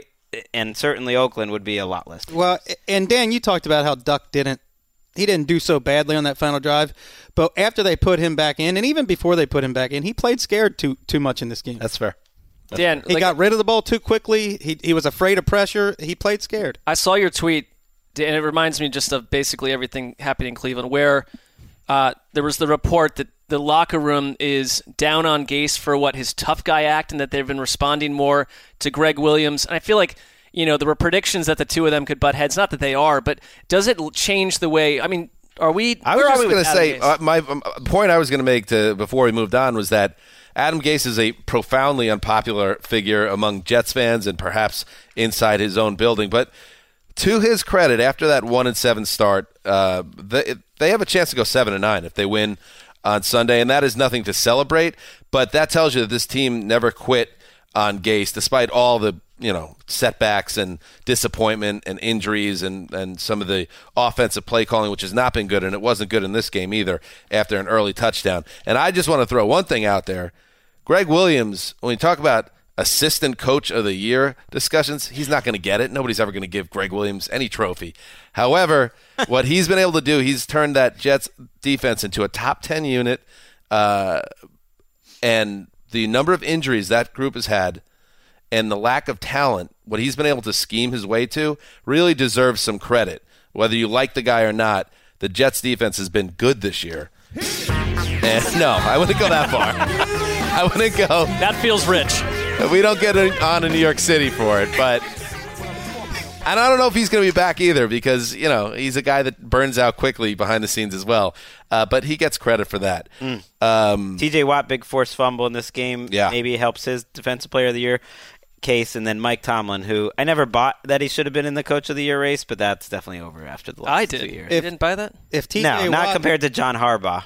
to me, I mean, in the race, there could be 12 people. Right, but it's like in what Mark, way? just could deal he with it. The Ravens head coach is getting head coach of the year. Well, I'm on board with that at this point. So. If not for that T.J. Watt strip sack, the Steelers probably finished the game with 3 points instead of 10. That's fair. That's fair, Doug. All right, speaking of the Raiders. Can take this opening drive in the second half into the end zone. I love getting Musburger on the show. Fresh back, cuts, hits, end zone, touchdown Raiders! Opening drive, third quarter, staying alive. That's the theme today. And the Raiders are staying alive so far. All four of the things that had to happen today happened. And now the Raiders win this, and they'll go to Denver with a chance to be the 6th seed in the AFC. Hey, Wes, it's true. You can't say that's not accurate. Brent Musburger, KCBS. Wes, before the show, was on fire that people are plugged in on this Raiders' chances of making the playoffs. Man, what did Saturday teach us? You want good teams because you'll get good football. You guys keep rooting for bad teams. I'm not rooting for it. I mean, it was Greg and I were discussing it at length, so we clearly annoyed Wes. You're delighted by the Raiders. Whoever does get that playoff spot they're not long for this world regardless. But anyway, Oakland Raiders, they keep their playoff hopes alive. 24-17 over the Chargers in front of a sea of silver and black at Dignity Health Sports Park. Oh, what a mess. The whole situation. Chargers going with a silent count on offense because the road fans were so loud. Mark, this stat from the great Neil Reynolds of Sky Sports over in London. Entering Sunday, the Raiders had a 1 in 200 chance of making the playoffs. They'll wake up Monday with a 1 in 8 shot in Week 17. Well, I understand Wes's point that rooting for a team like this. Just pointing out that statistically they made a huge jump in terms of playing. I like things like this in sports. And how do you not win the Jaguars game? Oh. Well, it makes last week's inexcusable loss even tougher to fathom. Right, they would be tied right now at 8-7 with the Steelers and the Titans. It's unbelievable, and because this was as much of a home game as that was, and the broadcast crew pointed out they were there because you can't tell on TV. It seems like there's a lot of Raiders fans. They put it at like 95% noise level and support level for the Raiders, which is, we can get to that in a second. But the reason I picked that drive capping touchdown right there was that this game felt to me, and I mentioned to you guys a couple times, utterly formless. And I was like struggling to find anything from it that was even vaguely relevant. But then the Raiders, they're up 14-7 and looking very Raiders-ish, and the Chargers have already gone to sleep. I don't know what is happening with them. But they are up 14-7 and put together an effective 9-minute drive that did two things. I thought it tired out the Los Angeles defense, and they never really were the same after that, and basically just challenged Phillip Rivers, who spent the entire game with his right thumb taped up, and he was not in a good place. He had a glove on his other hand just to even be able to protect the ball well. And that Chargers game from a couple weeks ago where Rivers was on fire and jawing at people, and it was the Jaguars. It makes that seem even more ridiculous because 2 weeks in a row they've not gotten the job done. I don't know what to say about Oakland. I mean, they just have no weapons at all, and they don't have Josh Jacobs right now. And it's a little bit of Hunter Renfrow. It's a little bit of Darren Waller. A lot of Hunter Renfrow, who, today, to Greg's chagrin, he is the Jenga piece of that offense. He's the guy that keeps everything together in that passing attack. He goes over 100 yards. He is the evolutionary Wayne Chrebet, and everybody knows it. Well, okay.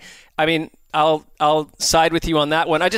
Coming out like I do. And I'll take the L. Renfrow has come along well. It's been one of the best 490-yard seasons we've seen in a while. Well, it's all they have. But I just cannot imagine what is going to happen to this Chargers team. And it's not something that the NFL wants people to talk about and complain about. But when you put them, Mark, you've said enough. When you put them into an 70,000 whatever seat stadium. What is going to be the optics? The silent snap count at home. Well, it's not fair to these players. It's a huge disadvantage to the organization, but it's one that they created, that the Chargers created. I did want to mention this article that cracked me up from our old friend Gilbert Manzano. Remember? Oh yeah. And he was asking some of the Chargers players if they knew the name of the stadium they played in. And they didn't, many of them did not. Austin Eckler guessed it was Divinity Health Field. which is not it. Some of them call it the Dig, which I didn't know about. But this is it. It was the StubHub. It turned into Dignity. I mean, today was the Oakland Coliseum. So. And this was it. And so it was a 3 years of... I'm sure they don't have fond memories. The key was, the players all said, we are ready to get out of here. Yeah. Yep. These corporate name stadiums change their name every year. I can't blame players for not keeping up with it. Let's move on. 3rd and goal at the 3. Jones in the shotgun, Barkley to his right. He calls out signals, takes the snap, he's back to throw. Fires one right, touchdown Giants, Peyton Smith, and they win it in overtime.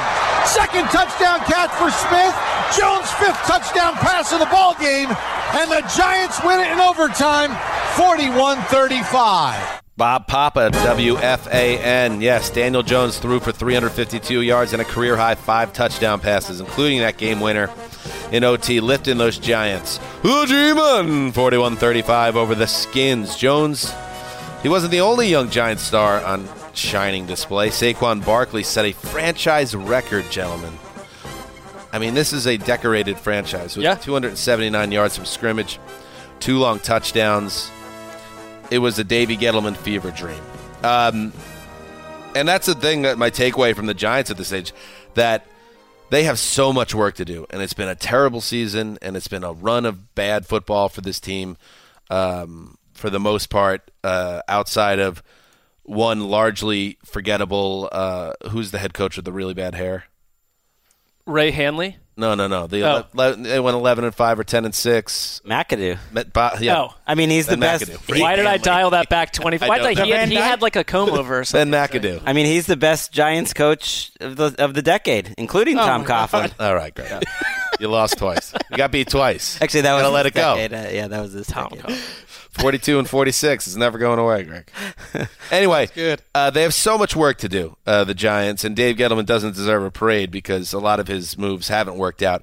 But there are worse places to be in than to have a high draft pick, and I don't know the salary cap situation, but to have Daniel Jones, and this is not his first game this season where he's piled up these monster stats. 5 touchdowns. I meant to go back and check it out. According to Gil Brandt on Twitter, Jones is the only rookie since at least 1950 with 350-plus passing yards, 5-plus passing TDs, and 0 interceptions in a game. And Barkley, this is the performance you expected more of these type of games, but it's just a reminder of how incredibly talented he is. He is the type of guy that you could get on his back and he'll take you to the Super Bowl if you have the right team around him. So as far as the Giants go, they have so much work to do, but they have 2 potential big pieces. Barkley, we know, he's already a superstar, but Jones has shown certainly enough in his rookie year to make you think they have a guy that they can really build around. I found it interesting, this report that when Dwayne Haskins went out with an ankle injury, that Redskins owner Daniel Snyder told him not to come back in the game. Or is that not? Haskins clarified after the game that the doctor told him not to, and then the owner basically said, "Listen to the doctor." That feels less controversial. Yeah. Well, that's the way it was spun after the game. Yeah, I mean, the initial report was curious. So that's what Haskins told the media. And then a Redskins spokesman came out immediately. He's like, no, that's not how it played out. Case Keenum came in and almost led them to victory, but because the Redskins defense was so bad and lost it in overtime, you got the Redskins with the number 2 pick in the draft, which in this draft, especially with Chase Young sitting out there, is very advantageous. They just need to lose once more. Yeah, that in fact, possible. I was kind of blown away that after Case Keenum led the Redskins on a 99-yard touchdown drive to pull them within 1 point, and with 29 seconds to play, they opted to kick the extra point and play for overtime. It's like, what are we doing here? The move is to go for 2 there. You either win or lose, and by the way, wink, wink, throw it over the crossbar, and let's get to town with Chase Young. But anyway, he kicked the extra point, and Daniel Jones did the rest. I set up all that Gettleman stuff, and it was just silence in the room because nobody likes to talk about Dave Gettleman. No, I was waiting for someone else. Fun. Every time one side says, look at the scoreboard, the other side looks dumb for a month. I would like to have a parade for him. I mean, that would be fun. Just to have it has not gone. It hasn't gone well, and they now they're set up for the number 4 pick. It looks like they'll stay ahead of Miami next week as well in terms of strength of schedule. So if they don't win, they're at number. But I'm not 4. crazy. Jones he's stacked together. I know he's had bad games too. But every rookie does. He's had monster games. Big games. He's had some monster on a banged up fantasy games. It's been up and down, but there's definitely been those big time moments. I mean, this game had 28 points before there was an incompletion. The running games and Haskins and him were going back and forth. If Baker or Darnold threw 5 touchdowns and 0 picks in one game, we would be running around the building with no clothes on. And the whole thing. Just saying, it would be treated differently. Yeah, wouldn't it be great? And the whole thing with going back into the game and the owner, that you could lay that out and put Team X, and everyone would say, "Oh, we know what team was responsible for this shenanigans or this controversy." Yep. And that's a problem there. All right, let's move on. Straight I formation, slot right. They hand it off Philip Lindsay straight ahead. It's Lindsay's loose, 20-15. Lindsay inside the 10. High steps inside the 5. Touchdown, Denver! Philip Lindsay, his 7th rushing touchdown of the year. That's a scamper of 27 yards, and it extends the Broncos' lead to 26-17 with 6:39 left. Dave Logan with the call. That was the final score of the game. Philip Lindsay seals it with that touchdown. And Drew Lock delivered another promising performance. The Broncos 27-17 over the Lions, who have now dropped 8 straight. Wes, you picked this game for the grass field the men would play on. Did you get anything else out of it? Lindsay looks good. Drew Lock, you can't really take a whole lot out of this one. It was mostly the Philip Lindsay show. He did lead an impressive drive where he threw the ball to Deshaun Hamilton, who might have had the best game of his career. I was just wondering a week or two ago if this guy just isn't very good and will never be a starting caliber receiver for the Broncos, but he had a pretty good game today. Lock was good, and the Lions had their first lead of December for a while.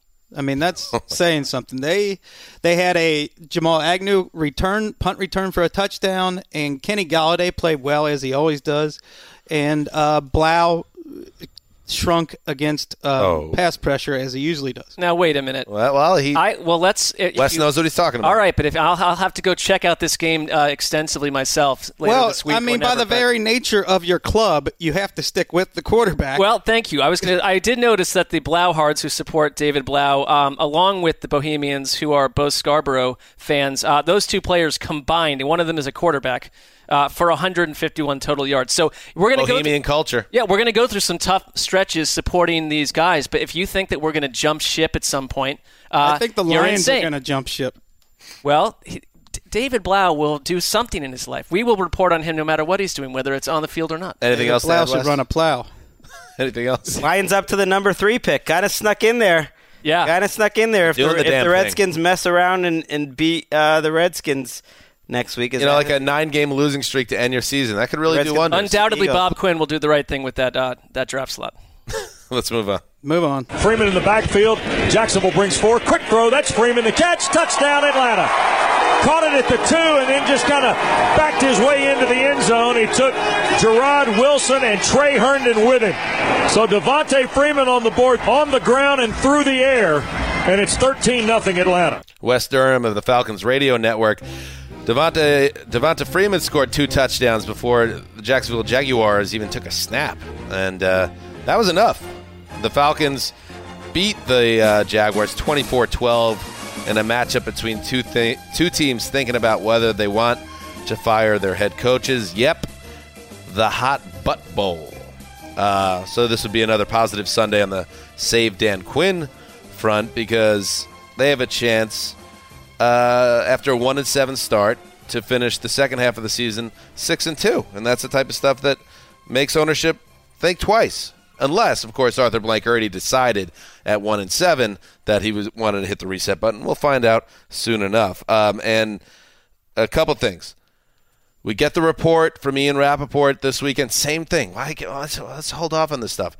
That Doug Marrone, after the Tom Coughlin firing, might actually be safe, and he might continue on in 2020 as the head coach. Along with David Caldwell. With David Caldwell, the GM, although Tony Khan, who we've met, very nice man, he could end up having a greater role potentially in the decision-making of the team. And then you go out and the Jaguars, lay another egg in a game that 24-12 was kind. It wasn't even that entertaining. Your boy Minshew did nothing until the very end of the game. He had 19 yards passing, like with minutes to go in the second quarter.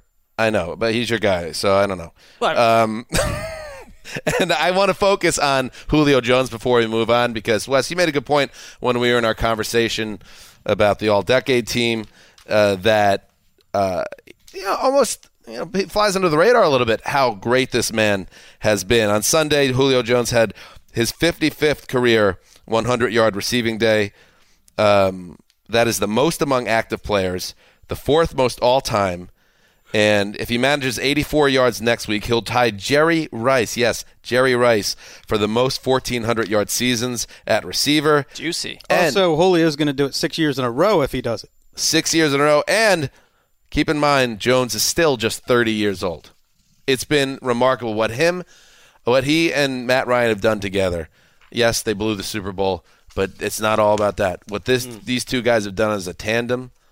Oh, by the way, Julio Jones didn't blow the Super Bowl. Yeah, he made the catch that should have locked up the Super Bowl against the Patriots, but that's a different conversation. This is a tremendous player. We get to watch greatness every Sunday, even if the Falcons aren't very good. Left-footed kicker gets this one away. A high spiraling kick. He turned it over. Backing up Nyheim Hines inside his 20. Now near side numbers 25, 30, 35, 40, 45 down the near sideline. Has the punter to beat. Near side, he's at the 30. He's at the 20. He's going to go. Nyheim Hines, a punt return for a touchdown. Nyheim Hines takes it all the way back, and the Colts lead it 13-0. Matt Taylor, Colts Radio Network of the call. Nyheim Hines became the first NFL player in 7 years to score 2 punt returns in the same game. And he set up another touchdown with a long return early in the game. I mean, it's like 38-6 win for the Colts over the Panthers. This is one of the best special teams performances in NFL history based on what I'm seeing here. Yeah, I mean, you don't know what you're going to see when you sign up for Colts-Panthers in Week 16, but you got one of the great punt return performances. It was only 3 returns. One was for 40 yards, which set up their first touchdown, and then the next 2 was an 84-yard touchdown, which we heard, and the 71-yard touchdown return in the fourth quarter was even more electric. It wasn't just the blocking. It was him making guys miss. It just made me wonder, why was Nyheim Hines not the punt returner till this week? You got to get Bones Fossil in Carolina as their next head coach. Let's put this in perspective. There's only 6 guys who have more punt return yards all season than Nyheim Hines had on Sunday. Right, we're in an NFL where this isn't happening anymore, and it's essentially Eric Metcalfian. Is it too late to make the Colts the team of around the NFL? Yeah, a little bit. Yeah. So he set it up. There wasn't too much else. I know our friend Spice Rack had a lot of hopes, hopefully just hopes, pinned on Will Grier today. And based on the text, it felt like a lot was on the line. Well, he was 0 for 7 with 3 interceptions on deep passes today, and we were told to watch for deep passes. They did. His first throw was 50 yards down the field. It was pretty well covered. It fell incomplete.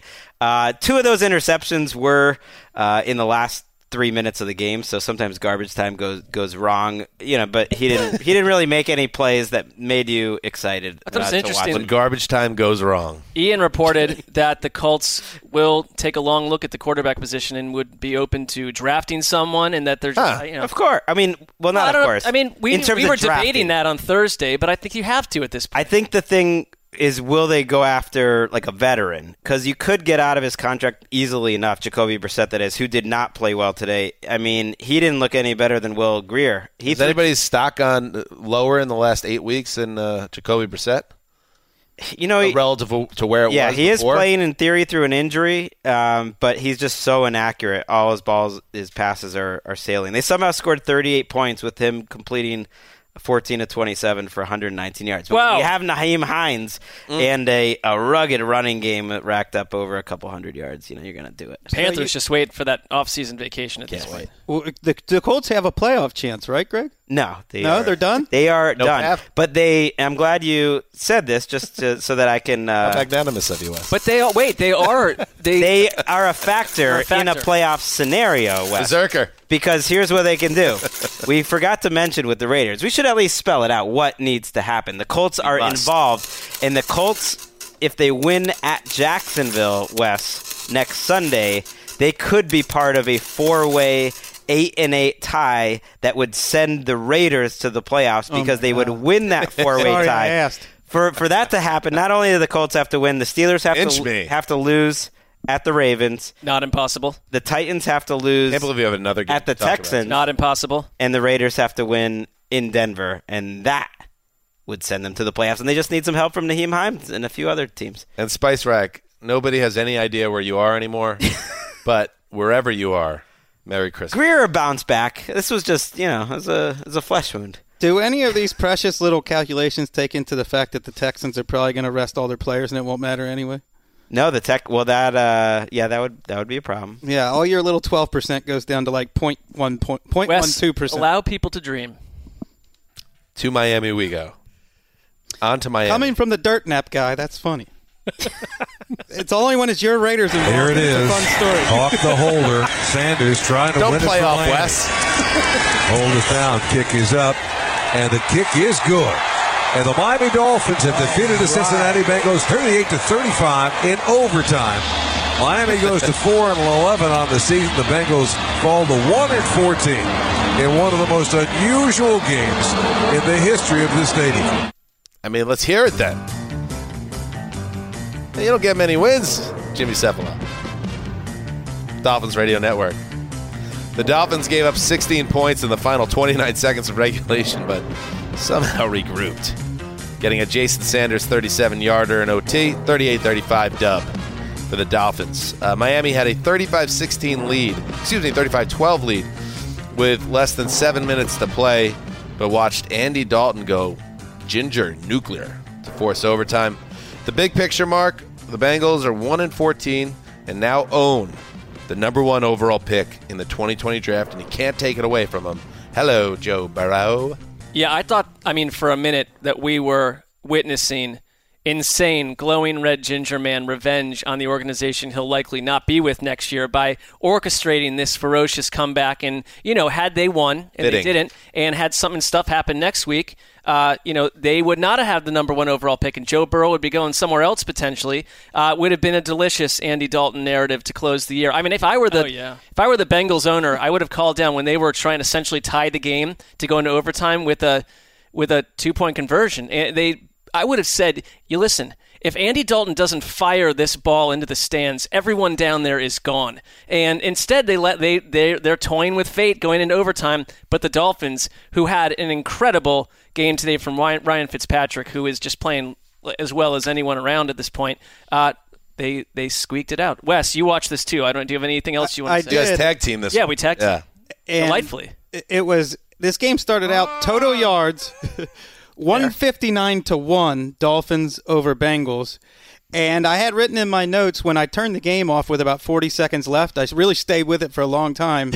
This game not nearly as close as the final score will be. That was 35-19. It was 35-19 with 30 seconds left, and then the Bengals scored a touchdown on 4th down, had a 2-point conversion, had a successful onside kick, had a 29-yard touchdown with the clock hitting 0, then had an untimed 2-point conversion, all in the final 30 seconds of the game. I don't think we've ever seen that before. No, that was remarkable that they did that. And it worked out perfectly. Because, yes, Wes, as you pointed out, what would be more Cincinnati Bengals than this being, they lose out on Burrow because of this insane 1 in a trillion scenario, and then whoever goes with the first quarterback ends up being, the next Tom Brady. That nothing would be more Bengals than that. So let's just be thankful that the Bengals fans had a fun little moment there. Andy Dalton had maybe his last great moment in a Cincinnati uniform, and they still got what they needed to get. Well, fast forward to late April. No one knows who Mike Brown's going to take until they're on the clock, and there will be some speculation. It's already started that he'll take Chase Young because he loves Ohio State guys, and he's a once-in-a-generation player. And it's just Mike Brown, so we won't know until they actually call the pick. But we've got 4 months to talk about that. The scouting report on the joke in scouting circles is the Bengals will draft the best Big Ten player available every year. So, of course, it would be Chase Young. But there's another factor here. The Bengals are this goes for all Cincinnati sports teams. They love Ohio people. And Joe Burrow is from Athens, Ohio. Perfect. So they'll probably take him because they do love the local connection. Don't worry, Bengals fans. This should be covered. Is it just assumed that the right coach for Joe Burrow and fill in the blank is Zach Taylor. We've got going the forward? offseason to talk about. Well, I'm saying is, are we sure that they're bringing him back 100%? I think so. Because do we know enough about Bengals. what Zach Taylor's had with him this year, and do we know anything about Joe Burrow? I don't know. This Dolphins team, we were questioning their very integrity early in the year. Not the players and coaches. Right, but the organization, and they ended up now they're in the 5th pick. They won 4 games. They played too well. That doesn't say that we were wrong for questioning the front office for trying to tank a season. Sure, they have but just coach. More that the NFL. There was talk, and we had it on this podcast, that the talent level really wasn't that different. Ultimately, because it's the NFL and all these players are at least good enough. Ryan Fitzpatrick now has as many more 4-touchdown games in his career than Matt Ryan or Tony Romo or John Elway. Put him in Canton. Put him in Canton. All right, now on to Sunday night. 3rd down and 5 for the Chiefs at the 12 of the Bears. No score. Big rush to the outside. Mahomes will scramble. He's at the 10. He's at the 5. Touchdown! Kansas City! Patrick Mahomes runs it in from 12 yards, and the Chiefs get a touchdown on their first drive of the game. Mitch Holthus, Chiefs Radio Network. Yes, Sunday Night Football. It looked like a mismatch on paper, and that's exactly how it turned out. Patrick Mahomes got the Chiefs going with that rushing touchdown. The knee looking pretty good, I might add. And the Bears never really threatened. 26-3, the final score. Kansas City moves to 11-4, keeping themselves in the conversation for a first-round bye as we head toward Week 17. The Bears playing out the string, and Bears fans who were loyal enough, or, they were already in the hole for the tickets, to go to this game at Soldier Field, got some booing in on Trubisky and the Bears offense, which was inefficient as ever, Greg Rosenthal. But that's a story for another time. The Chiefs keep rolling. It's part of the story here because this Chiefs defense is good enough, especially stopping the pass, to hold a really bad offense to 26 yards of passing at halftime, which is what the Chiefs did today. They are able to just strangle these poor teams, and we saw it last week against the Broncos, to the point where you feel like Patrick Mahomes in these couple weeks, it's like Michael Jordan going out on like a back-to-back against the Suns. We only need like 27 and 5 out of you tonight. Let's save the real fireworks for the bigger challengers up the road. Chris Jones and Frank Clark are healthy up front. They add Terrell Suggs. Juan Thornhill and Honey Badger feel like they're playing as one of the best safety duos in the league over the past month. And this pass defense gets better every week to the point where I think they're as good as teams like the Saints. Yeah, I mean, what defenses? Look, the Patriots and Bills have better secondaries, probably.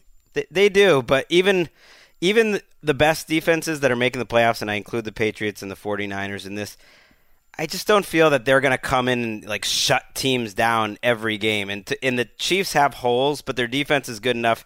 They're going to be competitive with anyone. I don't think they're going to be the reason that they don't go. I love the way they're winning games. I mean, last year it was, every game, you knew the defense was going to give up 27 points, and you had to have monster performances from Mahomes and the rest. And yeah, you're playing a bad opponent today, but they made the Bears look as bad as ever. I mean, drives of 14, 4, 32 yards in the first half, a total disaster. I mean, the Bears offense is offensive to the eyes, and we are a week away from saying farewell to 20 teams, and they are the one, and I think their fans would agree, that I cannot wait to say goodbye to. They need a long winter's nap, and I don't want to hear from them until August. After 6 primetime games this year, I'm guessing it was 6, that's the max. They will be penalized. They'll be down to, let's say, 2 to 3. Yes, and maybe if they truly deserve a punishment for inflicting 6 primetime games upon us, including the kickoff game, just give them a Thursday night game next year to reestablish their value. Robert Mays made a good point. Robert Mays of The Ringer, who does good work over there. He made, this game was the connection, obviously, between Patrick Mahomes, who was picked after Mitch Trubisky, infamously, Chicago traded up to go get Trubisky while there were superstar quarterbacks to be. still on the board. Mays wrote, Patrick Mahomes was an incredibly difficult evaluation who landed in a perfect situation. Deshaun Watson was one of the greatest college QBs ever. Passing on him is the franchise-altering mistake. That's just, this game was a reminder, and when fans in Chicago are booing loudly, it's because this is going to stick in their craw for a generation, that they picked the wrong guy. And now that decision will be big. What do the Bears do next at that position, whether it's bringing in competition or finding a way out of the relationship entirely? But I want to make one more point about the Chiefs defense, who as we've established, is playing really well right now. This is their 5th consecutive game now where they've allowed 17 points or less. And in these 5 games, they've allowed all wins 17, 9, 16, 3, and 3 points. It's just different. It's when we talk about the Patriots are different this year. The offense is just different. The thing with the Chiefs is maybe they're not scoring the way, and Mahomes isn't as, like, your eyes aren't popping out of your head watching what he's doing on a weekly basis. But this is a more rounded team, and they continue to kind of lay in the weeds in the AFC. Is a team not to look past, and a team that can absolutely go on a run, especially if they close out and they take care of business at home against the Chargers and then get a break. And what is the break they need to get a bye? They need the Patriots to lose to the Dolphins. It's the type of thing that hasn't happened in this Patriots run, where they end up giving the break to another team. That would make their life, the Chiefs, that is, a lot easier. But they are 7-1 on the road, and if any team could beat New England and Baltimore in a row on the road, I think it's this Chiefs team. Their one road loss was that crazy game in Tennessee, which they should have won a few different ways. And even if the score wasn't that high, it's like Kelsey is healthy, and Tyreek Hill's healthy, and Patrick Mahomes, as you saw with the speed on that rushing touchdown, is healthy. They barely touch. Khalil Mack had the only quarterback hit on Patrick Mahomes the entire night. They're not touching him.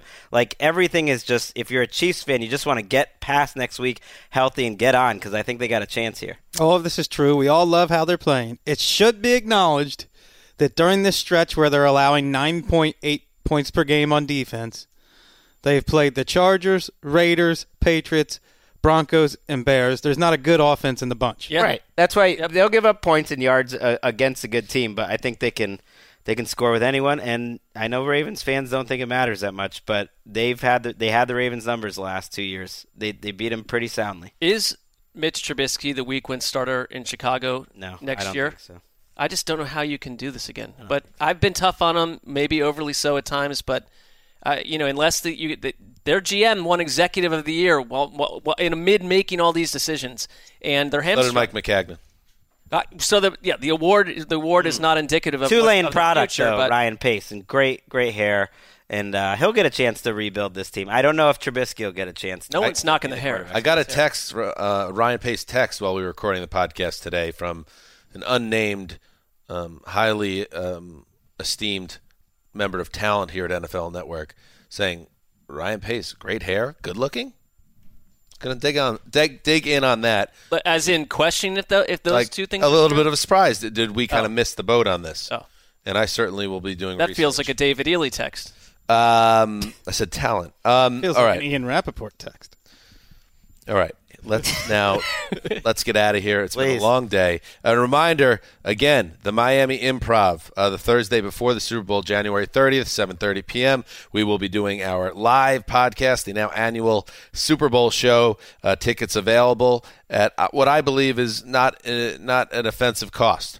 And you get to have a good football show that gets you ready for the big game. Oh, yes. Exactly. See, Wes is pumped up about it. And we will be back. Are we going up Monday night with a show or Tuesday? We'll figure that out, but we will be giving you all the content you need on Christmas week. Do not worry.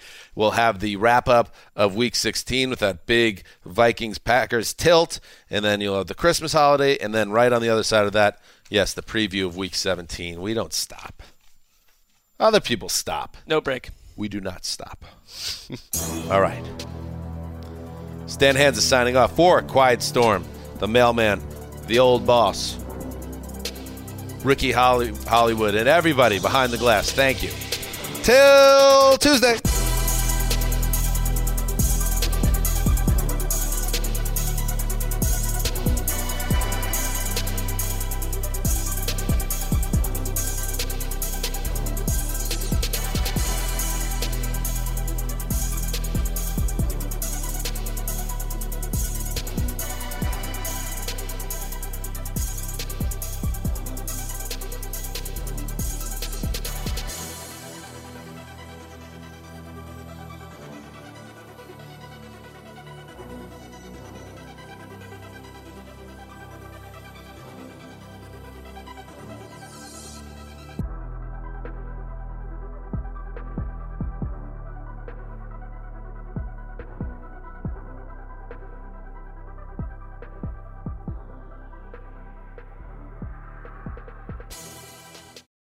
Introducing the Lisa Chill Collection, your answer to hot nights. These mattresses beat the heat with ultra-cool covers, whisking away heat for the perfect sleep temperature. Save up to $460 on Chill mattresses and get 2 free pillows when you shop now. iHeart listeners can save an extra $50 off by visiting lisa.com/iHeart. That's LEESA.com/iHeart. Exclusions apply. See lisa.com for more details. This is Tracy V. Wilson from Stuff You Missed in History class. The national sales event is on at your Toyota dealer, making now the perfect time to get a great deal on a dependable new car. Like a legendary Camry built for performance and available with all-wheel drive, you can count on your new Camry to get anywhere you need to go. Or check out an affordable and reliable Corolla with a trim for every lifestyle. From the hip sedan to the sporty hatchback, there's a Corolla built just for you. Check out more national sales event deals when you visit buyatoyota.com. Toyota, let's go places. Farm to store in days, not weeks. That's 80 Acres Farms. Did you know most salads travel over 2,000 miles to reach your plate? But not 80 Acres Farms. Their crisp salad greens and herbs are food less traveled. They stay fresher for longer in your fridge. My salad lasts all week long, which means less food waste and easy meal planning. Oh, and did I mention there's zero need to wash these greens? Because 80 Acres Farms uses 0 pesticides. Visit 80acresfarms.com to learn more and find their salads and salad kits at your local Harris Teeter.